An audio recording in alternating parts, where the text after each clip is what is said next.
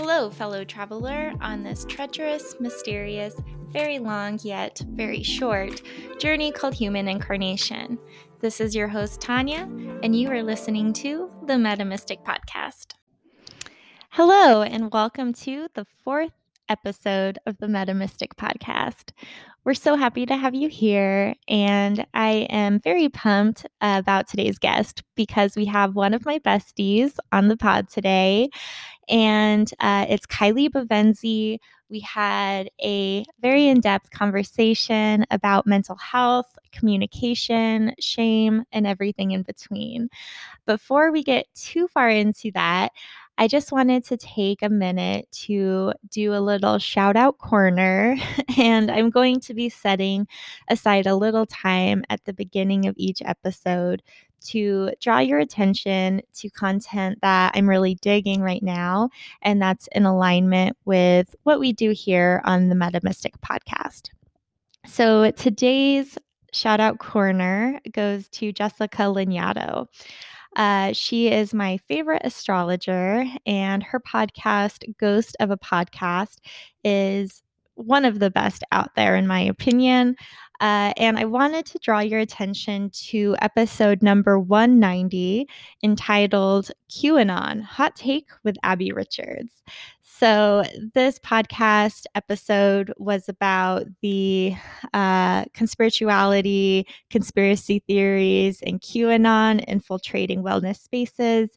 You all know this is a topic that I am very interested in and concerned about, but I even learned a lot about some information that I didn't know on this episode. Particularly, Abby Richards connected the links between, an obsession with purity, like as in purity politics and clean eating and things of that nature, to ecofascism, which was really interesting. There's a lot of really great info on that pod. And generally, I really recommend Ghost of a Podcast. Just for your regular listening, Jessica Lanyadoo is one of the most ethical and socially aware voices in the woo-woo space that we have right now. And when it comes to the stars or tarot or anything like that, Jessica's advice and wisdom is always super on point. So be sure to check her out and support her in any way you can. Okay, to get into today's episode with Kylie, this conversation was a really deep one, and we do talk about some pretty serious subject matter. I wanted to give a heads up that we do speak in a very general sense about the topic of sexual assault, and this is mostly in the context of the ideas surrounding punitive versus restorative justice and things of that nature. So, although nothing on that topic is too in depth uh, about sexual assault specifically, I did just want to give you a heads up to take care of yourself. And if that's not the kind of thing that you want to bring into your consciousness today, that's totally understandable, and just do what's right for you, boo. That being said, this is a really deep and important conversation. I think we have all been confronted with our personal relationship to mental health in the past year. And so Kylie has a lot to say on that subject. She is a social worker and is in the process of attaining her clinical therapist's license. And she works with a demographic of people who are very young and who have committed serious offenses. And so she has a lot of great information and a lot of wisdom about the state of mental health in our culture generally, ideas surrounding wellness, communication, as I said, shame, and everything in between. So I think you're going to love this podcast as much as I loved recording it. And welcome to the Metamystic Podcast, Kylie Bavenzi. Thank you for having me. I'm excited. Yeah, so you are one of my besties, and I know you really well. But for our audience who do not know you quite yet, can you just introduce yourself briefly?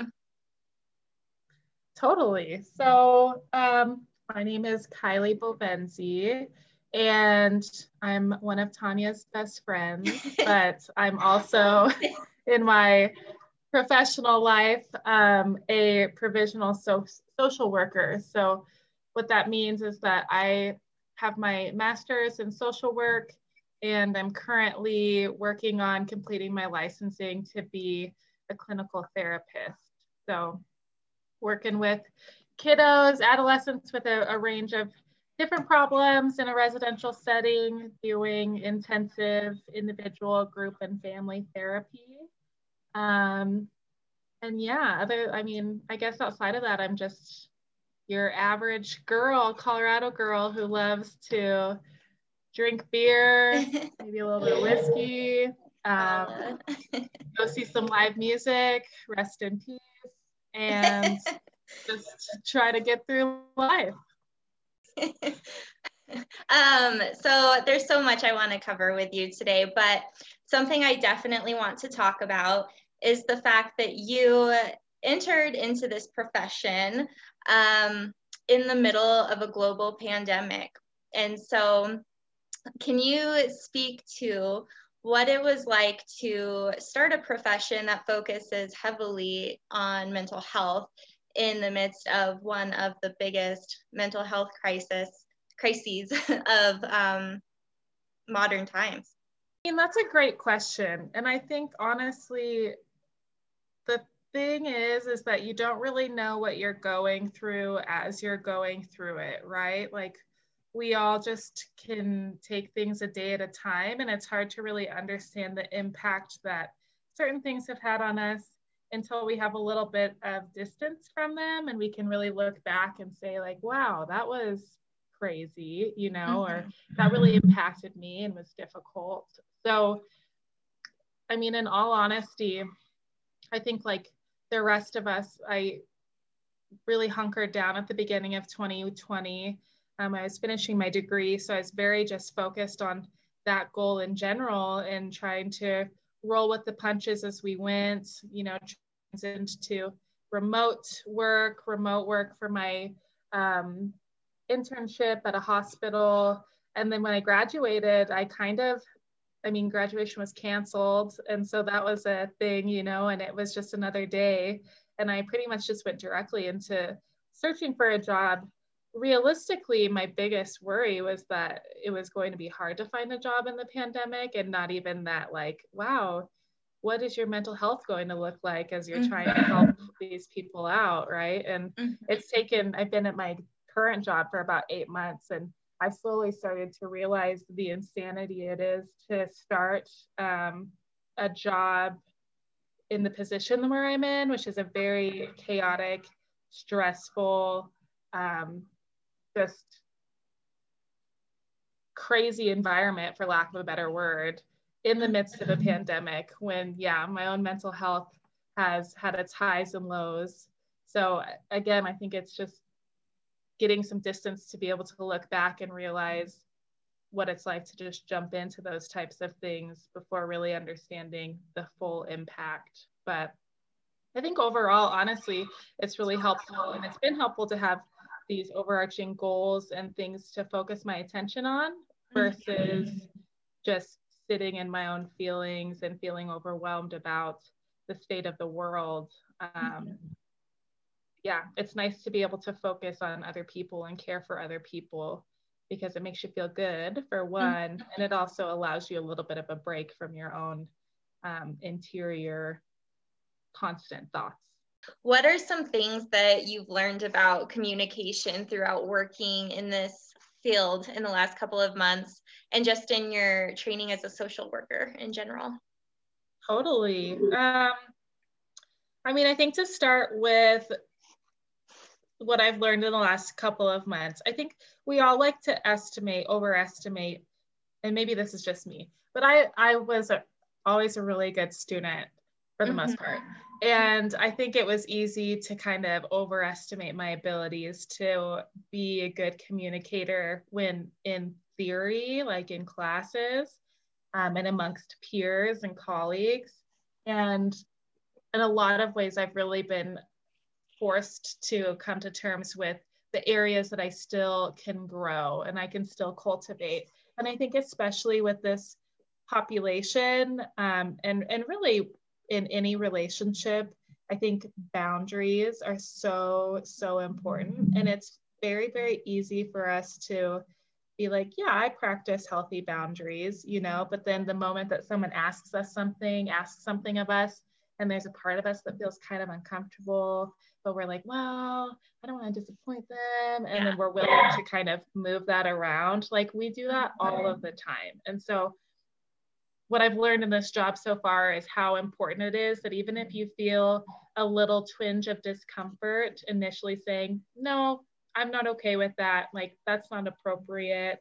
In general too, I've also learned that people just communicate differently and that's okay, right? Like I may be more of a direct communicator, and I also know that I tend to try to say positive things about people, right? So, like, if I have a client who is really struggling in one area, I'll be like, wow, you've made all this progress in X, Y, and Z.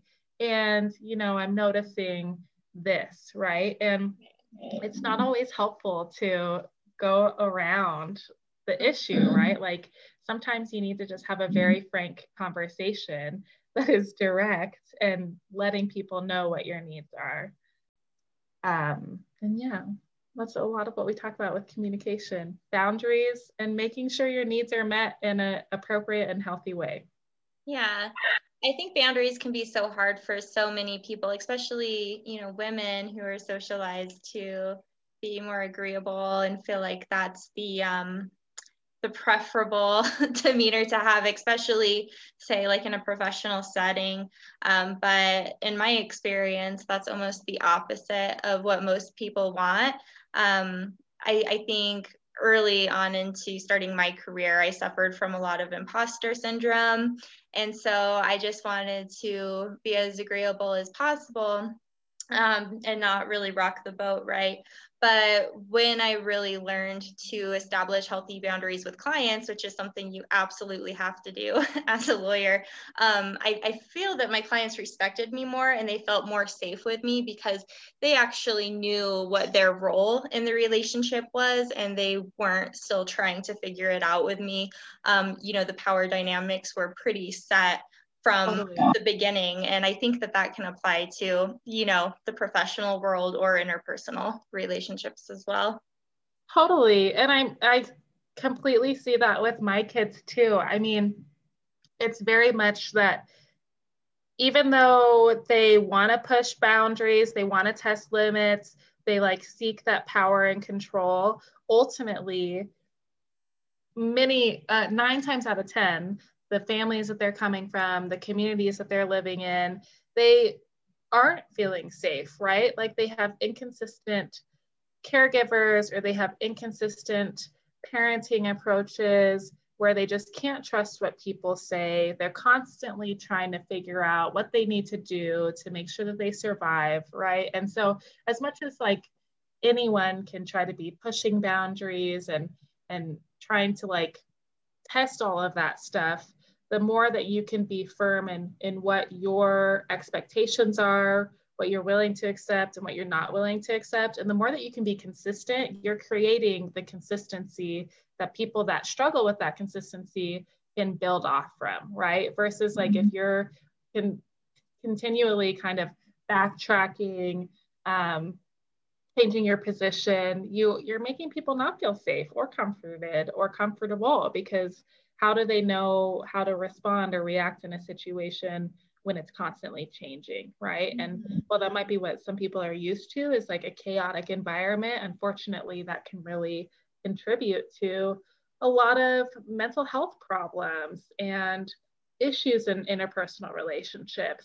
And so as much as you can role model like consistency, safety, stability, the better, right? And it starts with knowing what your boundaries are and being okay with being very direct about those things, which I'm also grateful for this job. I mean, like talking about traditional socialization, you know, I'm in a largely male facility. There's one other female therapist there, and we're doing offense specific work, which is work around kids who have sexually abused others at some point in their life, you know, and so it's even more important to not fall into some of those traditional norms per se and be agreeable and enable behavior. Like you really have to take a strong stance when confronting those types of things. I was listening to a podcast recently that was talking about, it's like a treatise on nonviolent communication. Did you guys ever run across anything like that when you were doing your training? Honestly, I can't say that I've looked that much into it, so I don't want to necessarily speak on it too much, but maybe if you can give me a little bit of information, I might be able to relate to it. I don't know too much about it, but I keep hearing it. You know how you'll hear about something that kind of piques your interest, and then it seems like everywhere you go, the universe is just pointing you in that direction. It seems like I've heard about that like 5 different times in the last couple of weeks. But yeah, it sounds like a really interesting concept, because I think a lot of it applies to like not only political rhetoric, which really probably could be relevant right now. Yeah. But just interpersonally as well, obviously. And I think the basis of it is, if we don't agree on the problem, we're never going to agree on the solution, is kind of the central concept of it. And so being able to begin a nonviolent dialogue about what a problem actually really is, or what a conflict really is about, is kind of the beginning and the bridge to any kind of sustainable solution, whether it be, you know, socially or just in your personal relationships. Well, and I can definitely see that just as far as like perspective taking and empathy goes, right? Like I can't speak exactly to what you're talking about, but what I can speak to is this idea that truly problem solving starts with seeking to understand another person's point of view, right? And you can validate another person's point of view without agreeing with what they are saying or what they are doing, right? You know, like you can understand why someone may feel a certain way, and also at the same time let them know that you don't agree with how they are acting out those emotions or how they are reacting to those emotions. And I think you can really look at that in terms of trauma, even. Like we see a lot of associations between trauma, whether that's physical abuse, sexual abuse, neglect, living in poverty, seeing just traumatic experiences being witnessed to those types of things. And we see the correlation between those experiences and then quote unquote like negative behaviors. So behavioral problems, like a lot of the aggression that I was referencing earlier, you can clearly see the connection, right? Like this is why this person is responding this way. And you also don't have to condone it, right? Like you don't have to say, I know that you are acting this way because of what you've experienced and it's okay. You can validate their experience and what it has done to their development, and you can also hold them accountable for what's in their control, which is how they act and react now. And I think a big part of that is being able to take other people's perspective to increase our perspective as much as possible and try to look at problems from all perspectives. And even if you can't necessarily agree on the root cause of the problem, agree to have an open mind when it comes to evaluating different ways to solve the problem, right? And not like just sticking with your preconceived notions or expectations about what can or cannot be helpful in that moment, acknowledging that there's other people involved and those people are different. They have different expectations and perspectives, and those need to be a part of the problem solving process as well. And I think also part of the problem is just a culture focused so much on shame. Like with my kids especially, we talk a lot about the difference between shame and guilt, healthy guilt, right? Like I work with my kids to understand the impact their actions had on their victims. Like they need to know how sexually abusing someone can and will impact them for the rest of their life. They need to know how it impacts their families. They need to know how it impacts their communities. They need to know how it impacts their personal families and communities, right? Like they need to know those things. And that's not to shame them into this pool of feeling like a failure, feeling like a piece of shit, feeling terrible about themselves, but it's to allow them to increase their ability to have empathy for other people. Because if they can emotionally connect with the impact that they've had on others, that allows them to have that emotion, have that feeling in the future, that they're less likely to reoffend, right? If I approached our sessions by just being like, you should be ashamed of yourself, like you will never be able to get past this, these people will never be able to move on. Like if I try to instill shame in them, shame is not a motivating emotion. Shame makes us close in on ourselves. It feeds our desires to avoid. It feeds our desires to shut ourselves off from our feelings, which literally produces the opposite effect, right? Like if I can't connect to my own emotional depth, how am I going to connect to someone else's emotional depth if I'm abusing them in some way, whether it's through my words or actions, right? Like, so I think that's another issue that we're seeing currently is that there is a lot of divisiveness and there's a lot of shame associated with it. Like we want to shame people into thinking differently, into doing things differently. And I just don't think that's the answer. You know, I don't think that it's all or nothing. And I don't think that we can shame people into thinking or feeling or understanding why we feel the way that we feel. Yeah, I think that's a really important connection because I can see a direct correlation between what you do and how, well, your example of if you were going to go in and completely just berate one of your clients about their past actions, how ineffective that'd be. How many of us approach someone from a different political party or who views the world differently than us with that same kind of mentality? And again, I think it comes down to, do we agree on not only the problem, but the solution that we want to see? Like, do we really want to all agree and come together and work this thing out and build a better world for everyone involved? Or are we just stuck in that shame cycle and wanting to be right and wanting to get likes on social media about our posts? That being said, I think that accountability is important, and shame can be a very motivating emotion at the same time. I mean, you look at like the Ted Cruz example from just last week. If that would have been Donald Trump, for example, he would have been like, whatever, suckers stay in Texas. Yeah. I'm going where it's warm. Because he literally feels no shame as far as I'm concerned. But I mean, at least with a politician like Ted Cruz, people dunking on him in the thousands is enough for him to be like, oh no, that was wrong. Yeah. Go fly back to Texas and try to at least make it look like he's helping. So it's, yeah.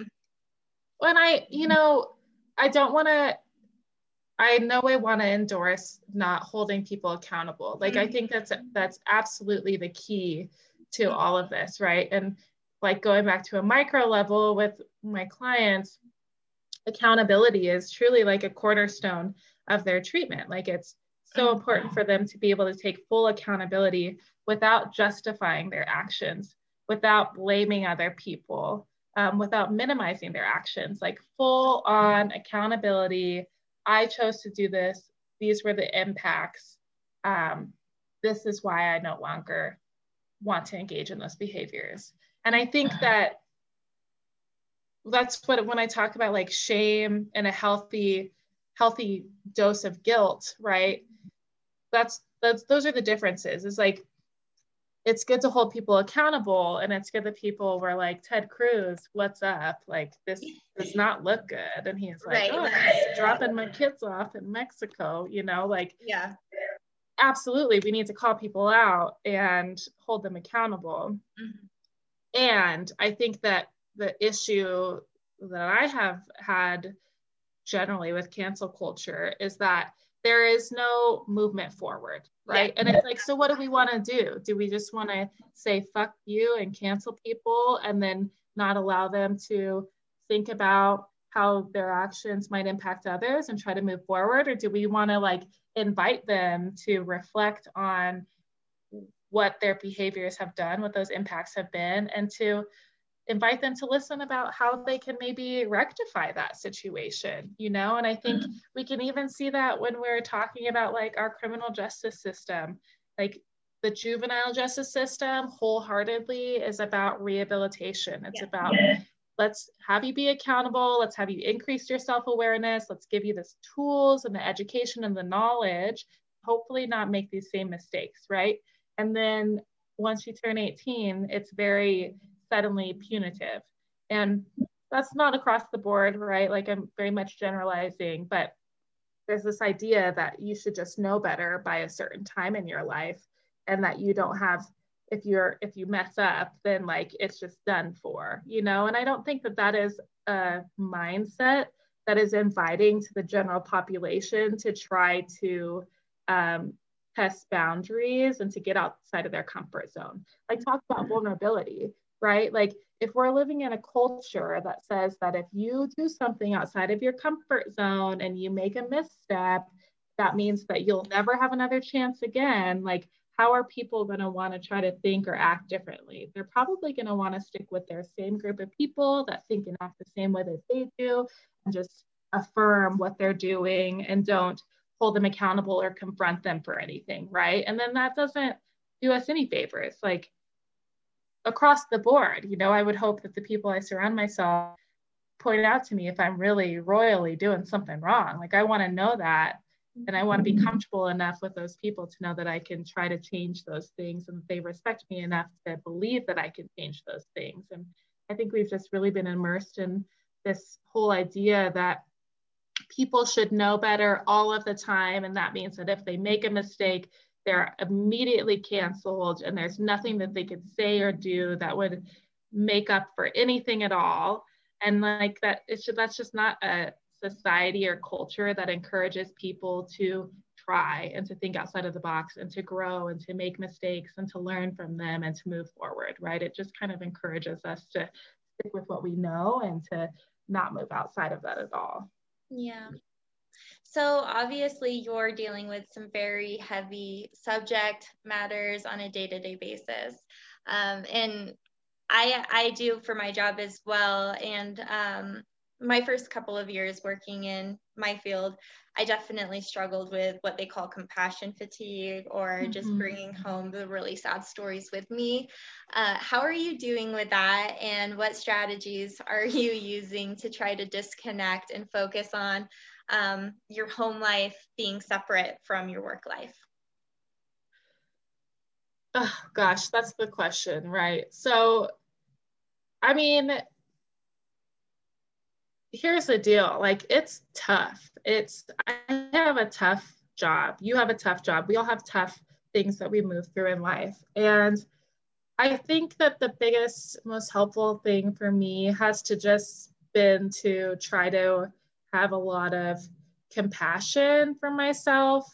And, you know, because like, yeah, in school, they just kind of pounded into you like, boundaries, boundaries, boundaries. You got to leave work at work and be at home when you're at home, and you can't get burnt out, and you're going to get burnt out. So you have to also like do yoga, and you have to have a therapist, and you need to also make sure that you're doing these 60 things every day to take care of yourself, or you can't help other people. And it's like, it's truly not as simple as that, you know? And I think at first I was like, wow, I am like failing at this, because I would come home and I would be thinking about these kids and thinking about like, am I qualified to do this? Can I help them? And, or just feeling like shell shock from, whatever events transpired that day and new experiences. And I think that the key has been to just like have some compassion and understand again that it's not going to be all or nothing. Like every day is different. You have to be willing to check in with yourself every day. What is your energy level? What is your mood? What's going on in other aspects of your life? How's your family? How's your significant other? Like, how are you physically feeling? You have to be able to check in with those things and be okay. Like, if you have a day that is lower energy and you're feeling drained and you can't get up and work out in the morning, it's truly not helpful at all to then punish yourself for not working out, because it's going to impact your ability to like helpful to other people, And so I've really just tried to be as flexible as possible and to notice and be accepting when I notice that I'm off work and I'm thinking about these things, or if I'm really emotional, if I've had a really tough interaction with a client and it takes me a couple of days to shake that off, just being okay with that and understanding that it's part of the process. And for me to avoid those feelings or suppress them is just going to lead them to being kind of snowballed, and then eventually it's going to come out in some other way. And so just accepting every day as it is, and then trying to keep up with some sort of consistent way to just be present with myself. I think that's been the biggest piece, is like really trying to be present. I think I love Brene Brown. I listen to a lot of her content, and she had this episode about over and under functioning, which I really, really resonated with and I loved. And the idea was that like we all typically respond to stress and anxiety by either over functioning or under functioning. So under functioning people will kind of shrink inside of themselves. They'll like really feel like they can't make a choice. They'll really depend a lot on the people around them to direct and tell them what they need to do to solve a problem. Overfunctioners tend to be like, well, I'm going to do this, and this, and fill up every single moment of their entire day so that they don't have to deal with the emotions they're feeling and they can just be doing constantly. And I've definitely come to realize that I tend to be an overfunctioner, like I love to schedule. I love my planner. I love to be like, I'm going to get up and I'm going to do yoga and I'm going to make my coffee and then I'm going to journal. I'm going to read every night for 15 minutes. I'm going to call my mom. I'm going to text my friends, and all of this stuff is going to make it so I don't have to deal with hard emotions. And it's like, no, like you still have to deal with those hard emotions, And so I think the biggest step has been to become more aware of how I respond to stress and anxiety, and to understand where that motivation is coming from, and to lean back a little bit and allow myself the time to just like sit with my thoughts and feelings and realize that it's okay to be scared, and it's okay to be overwhelmed, and it's okay to be depleted and tired or irritated. And those things just need to happen, and you need to allow them to happen so that you can hopefully work through them or realize that they're temporary, right? Because feelings are temporary. And the more that we avoid them, the longer we're guaranteeing that they're going to hang around. Because if we just allow ourselves to be in it, we can either eventually come up with a solution to whatever problem is giving us anxiety, or we can realize that they come and go, and that's okay. And we don't have to take in everything we feel and marry it to ourselves and have it become our identity, So somewhere a balance between routine, trying to take time for myself, being okay with, I don't always have to be functioning at the optimal level. I just have to do my best, and whatever my best is that day. Yeah, absolutely. And we are getting a little bit closer to the end, but one of my final questions for you is, as someone that works in mental health, and in a world where a lot of people are struggling with mental health right now, I'm sure someone listening to this podcast might be having a hard time. I know the go-to answer is typically get a therapist if you can. Unfortunately, that's not always a super feasible option for a lot of us. Even some of us who have insurance, it doesn't necessarily cover therapy or consistent therapy, although I will say I highly recommend therapy if anyone can get it. But aside from just seeing a therapist, what are some good tips that you would give to someone struggling with mental health, and maybe some resources that you know of that are out there for people?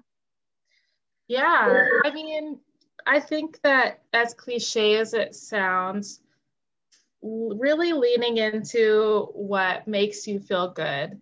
And like I said before, I mean, I think that avoidance is something that we all do so readily. So taking the time to journal, even if it's like every day you write down, you commit to writing one sentence about how your day was, taking the time to check in with yourself, and I think as a culture, it's so easy to reach for your phone. It's so easy to watch Netflix. It's so easy to take a drink. It's so easy to call up friends. There's so many things that we can do other than just sit and be with ourselves. And so if you can give yourself that time, as scary as it might feel, I think that a lot of people would be surprised at some of the answers that they can find if they just allow themselves to be with themselves, be with their thoughts, be with the present moment. I think another thing that is super helpful for myself and for a lot of my clients is physical activity. I mean, we could get into a whole thing, but I know you had a previous guest that talked a little bit about the autonomic nervous system, so the parasympathetic nervous system and the sympathetic nervous system. And we're pretty much chronically in a state of the sympathetic nervous system being turned on, which is just dumping stress hormones throughout our body and just kind of wreaking havoc. And so physical exercise is one activity that we can do that can help turn on the parasympathetic nervous system, which releases hormones that make us feel relaxed, calm, just overall promote this feeling of just relaxation. It's where we rest and digest is what it is called. So physical exercise is really helpful for that. Breath work, again, like your previous guest was talking, helps to activate the parasympathetic nervous system. So even just taking a couple deep breaths, if you're noticing that you're feeling really chaotic and anxious in your body and your mind, specifically having a longer exhale than inhale helps to activate that system. And I also think community, like when we're looking at these areas in the world, they call them blue zones, where communities live for a really long time, like a weirdly long time, all over the world, right? Some of the commonalities that they found is movement, body movement is just naturally in their day. So they're not like, I'm going to work out 4 times a week. They're actively doing things every day, whether it's in their job or with their community, that keeps them up and moving. So movement of some sort, but also community, like actively spending time with their family, with their extended family, with their neighbors, with their church, with their community groups, whatever it is, having that connection can be so helpful in just allowing us to get outside of ourselves a little bit. And I think also recommending like being able to care for other people, especially when we're really stuck in our own mindset of how difficult things are for ourselves. The act of caring for someone else can be really stabilizing and can help us stretch that mindset a little bit. Yeah, I mean, all of the above. And I will say there's a lot of super wonderful books out there. I mean, I think that self-help books kind of get a little bit of some shade thrown at them, particularly, but if you're someone that knowledge is helpful, I think that there's a lot of materials you can read that can really help you to start to think about things a little bit differently.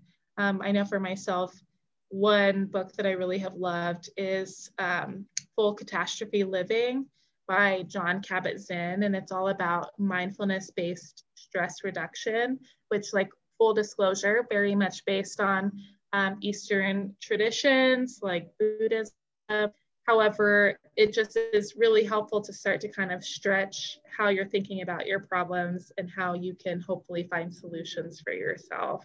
So being willing to gather information to just kind of shake up your shit a little bit. You know, we get like so solidified in how we think about things that any extra stimuli, extra information that can kind of break that up and allow us to create new ways of thinking, I think can be super, super helpful.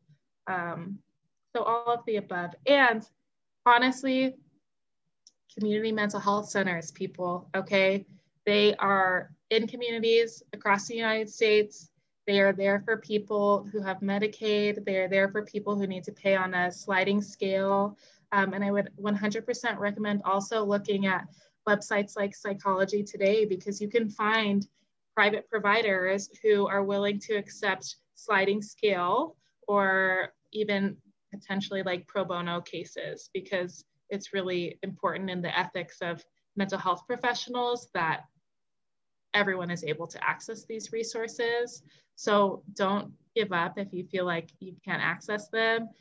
Keep looking, get your Google on, check out your community mental health centers, and try to find resources that you can connect to that are free or at least reduced cost, because it is important and you're important, and it's important that you take the time for yourself and to care for yourself, because that's what this is about, right? Like, we have hopefully loving families that care for us as we are children, and eventually we have to figure out how to do that for ourselves. And that's a big step, is being able to figure out what you need.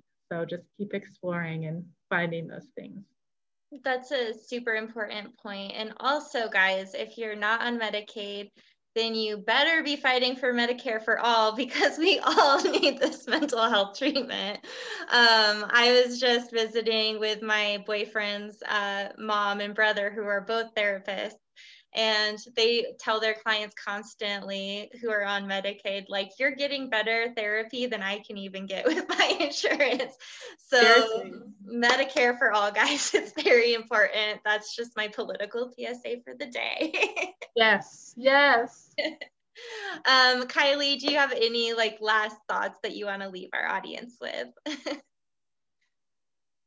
I think just that you are all loved, and I mean, the first step in figuring this all out is having radical acceptance. Like, we are literally unable to progress forward unless we accept where we're at today, right? Not tomorrow, not 10 years from now, not 5 years ago, right? You have to accept where you're at today, and that's the only way to be able to have any chance to move forward. So I could encourage everyone is just to continue with that mindset, and accept themselves and have compassion for themselves, and let the journey evolve from there.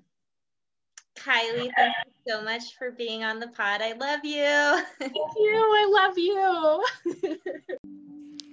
Thanks for tuning into the MetaMystic podcast. You can connect with us online on Instagram at the handle @MetaMysticPod. You can connect with me, Tanya, at YouMetaWork on Instagram, or you can shoot us an email at metamysticpod@gmail.com. Until next time, be good to people, be good to yourself, stay away from cults, and take some time today to get hella meta. Bye.